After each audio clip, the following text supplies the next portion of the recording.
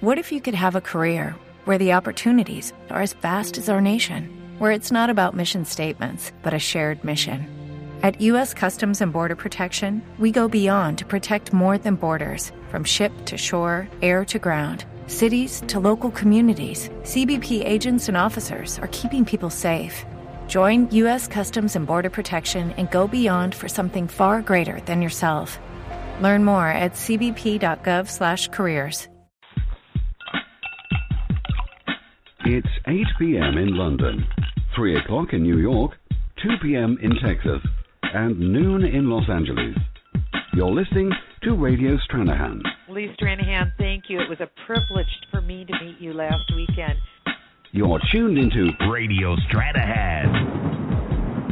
And now, here's your presenter, Lee Stranahan. Good afternoon, everybody. Lee Stranahan, Radio Stranahan. Hi, how's it going? You're looking fit as a fiddle. So, let me just get to the sponsor thing right away, because I don't want to get off on a rant and then lose it. We are sponsored, as always, by The Urban Farming Guys. You can visit their website at theurbanfarmingguys.com, and I want you to. And I especially want you to check out their new video, Farming in the Hood, Part 2. And again, don't worry if you haven't seen Part 1. Part 2 will suffice. It's a great video. It's about 15 minutes long, and I was really blown away when I saw it. It gives you a real indication of what these guys are doing, which is they're teaching people in the roughest places in the world, places like India, Mexico, and Kansas City. I know, just go with me. They're teaching people in the roughest places in the world how to become self-sustaining individuals, teaching them how to create their own businesses, grow their own food, and they have a fantastic new project that they're trying to do. I really want you to check out the video. Trust me, it's great. TheUrbanFarmingGuys.com. We're proud to have them as our sponsor. So, by the way, the coffee, the beverage of the day is coffee. I almost said the coffee of the day is beverage, which tells you I haven't had enough beverage yet, doesn't it? So, that's good. A little chicory, Louisiana-style community coffee. That's the official drink. So, I've been doing journalism now since roughly 2008. And by my calculations, so that's going on 7 years. I wrote before that. I started a magazine. I did a bunch of stuff. But I've been doing journalism for about 7 years now. And in the past, I don't know, a year especially, I have become very disheartened. That's a good word. Sad, that's a shorter word, a little more Anglo-Saxon. I've become disheartened by not just the state of journalism, but by the audience of journalism. It's really easy for me to blame journalists. It would be really easy for me to tell you the problem with journalism is just the journalist. And I do media criticism, and so I'm critical of the media all the time. But I had this thought. Let's talk about what happened in Paris. So last week, obviously, there was the massacre, 17 people killed. These Islamist terrorists attacking. By the way, they attacked the offices of the French magazine Charlie Hebdo. See, I have to say that because Charlie Hebdo, because when I listen to the BBC, which I do daily, I listen to about 5 different radio shows to get my news. There's a couple apps you can do, NewsHour, hourly news, and they play a succession of podcasts. Here's a little news gathering hint for you.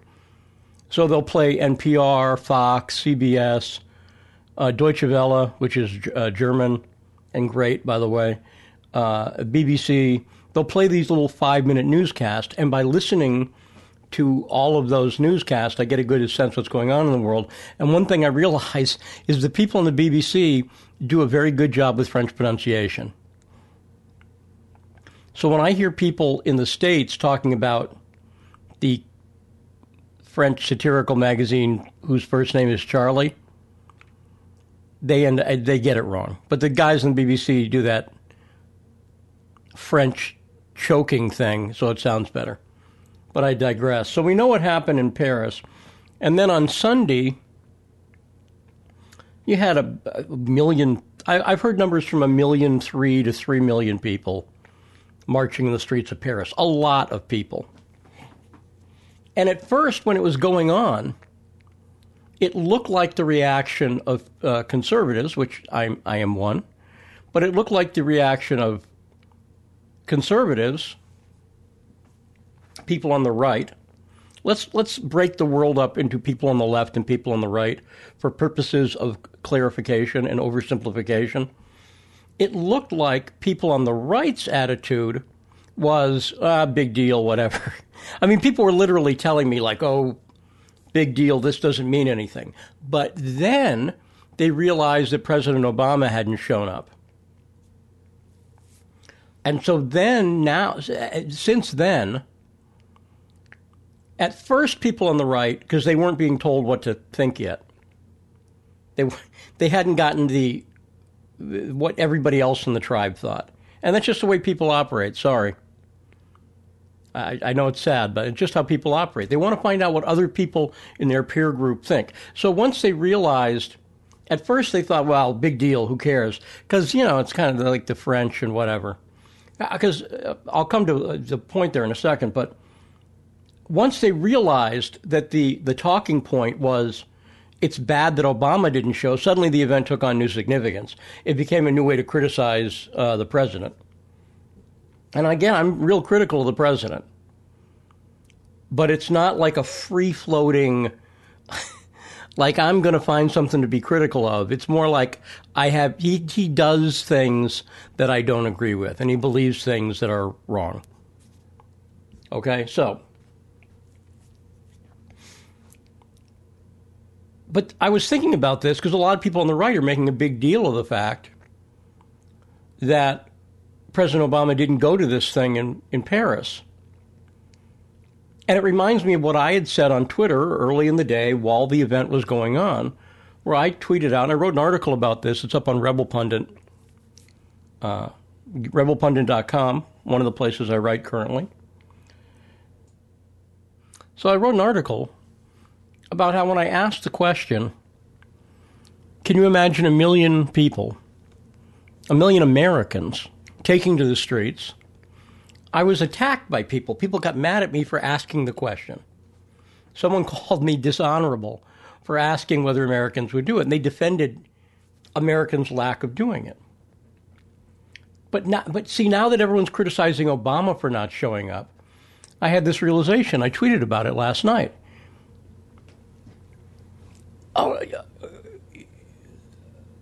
It's very hard to be critical of Obama not showing up when we have a media who refuse to print the cartoons because they might offend people. It was all over the media. It's CBS, the New York Times, ABC. I think today I saw on Twitter that Fox is showing the new cover, which shows it's a cartoon of Muhammad saying all is forgiven. So, but I realized we have a media who doesn't show up. So we had a president who doesn't show up, sure, but the American people didn't show up either. Are the people, if you're criticizing President Obama, explain to me, if you were one of the people who was saying that this event doesn't matter, how can you criticize Obama for showing up in an event that doesn't matter? And David Burge, who's the Iowa pundit, I forget, Iowa Pundit blog. It sounds stupid that I don't remember his Twitter name, but I don't. But anyway, he had a great tweet. He was aiming at the left because he's a conservative. I think he was aiming at the left. But it's a shotgun approach and it hit everybody. He said, don't say, the I am Charlie thing, the Je suis Charlie, whatever that is, I am Charlie. He said, don't say that if you're the kind of person who's trying to get businesses and radio shows shut down. If you sign petitions to get businesses shut down. Well, that's true, right? That's true. I agree with him. But it's also true. I'll pick on Ben Shapiro for a second. Ben Shapiro, who writes over, has written at Breitbart for a number of years. He's now the editor at large, but he's more than that. He's like the chief editor at large or something, whatever that means. So when he kicked off the collaboration he did with David Horowitz, and this happened about a year ago, I guess, where he kicked off Truth Revolt, his site, the first thing he did was try to censor somebody, was to try to get an activist boycott of somebody. I'm not real big on boycotts. I'm really not. Just if you don't want to buy something, don't buy it, I guess. But I'm not big on these like sponsorship boycotts to like, oh, we're going to shut down a show. And look, people do this all the time. They go, oh, well, look, they do it with Rush Limbaugh. I know. So make a choice. Is it wrong when you do it to Rush Limbaugh, or is it that you like Limbaugh, so you don't like it when people go after him? But then if people use the same tactic for things you don't like, it's somehow okay. That's fine, but don't criticize the tactic. Just say, I like Limbaugh, I don't want him shut down. I don't like these other people, I want them shut down. But either way, I don't think you're that cool, because I don't think, I'm a more voices, not less person. Don't shut Limbaugh down if you disagree with him. Answer him. Don't shut Al Sharpton down if you don't agree with him. Answer him. If you want to hold the networks to accountability, have them put opposing views on. So the point is, and this relates to what I was saying at the beginning about being cynical about not just the journalists, but the audience. I can criticize CBS and ABC and CNN and everybody else. But what I can't do is tell you that the American public actually deserves better. Because it's not up to me. It's up to the American public. And they've apparently decided that they don't, in fact, deserve better. People have apparently decided that they're okay. This gets back to the boycott thing. I'm not saying boycott them. I'm saying stop tuning in. If you don't like CNN, I barely watch CNN. When I see stuff's breaking, I go to Twitter. I can figure it out. I can sort of look at what's out there and figure out what's going on. So I'm not saying boycott them. I just don't watch them. That's my little tactic there. So unfortunately, I think we're getting the president that we deserve. The not show up president is because we're a not show up public. And we have a not show up media. If you don't care whether something's true or not, and I've noticed this, people don't care whether something's true or not. I got to get John Ziegler on here again. If you're John Ziegler and if you've just had to listen to 13 minutes of me ranting just to get to your name, I'm sorry. But I got to get Ziegler on here again to talk about the Paterno case. Because I like Ziegler. He's irascible. That's accurate. But I like plenty of irascible people. And I like irascible people on the left and the right. I like people on the left and the right. I'm friendly with Chuck C. Johnson, the controversial reporter. I'm also friendly with Dave Weigel. And but Ziegler, I feel for the guy on this Paterno story because he keeps being interested in the facts and nobody else is interested. And I know what it's like to be on a story when you're trying to put the facts out there and nobody cares. And it's frustrating. But nobody cares. And that's the thing. I have not noticed something in the public. I've not noticed something where people are willing to go, oh, well, I'm wrong about that. I don't want to be wrong about that. Let me change my opinion. When people get into an opinion, they get stuck in that opinion. And it's unfortunate and sad. Unless everybody else is going along with a new opinion, then they go along with that. But those are my thoughts. Like I say, I'm feeling a little cynical now, but people are getting the media and the president that we deserve. Unfortunately, let's have our standards be a little higher. Maybe we'll get more back. Till next time, I'm Lee Stranahan.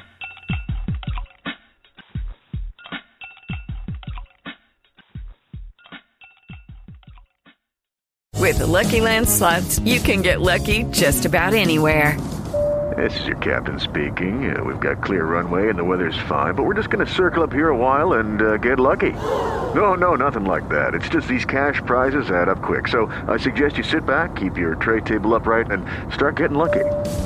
Play for free at LuckyLandSlots.com. Are you feeling lucky? No purchase necessary. Void where prohibited by law. 18+ terms and conditions apply. See website for details.